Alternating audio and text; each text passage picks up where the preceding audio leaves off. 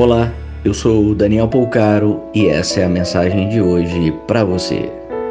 As verdadeiras vitórias sempre serão coletivas. Teremos, claro, conquistas interiores primorosas, mas ainda assim, as verdadeiras conquistas interiores terão um reflexo coletivo na sociedade.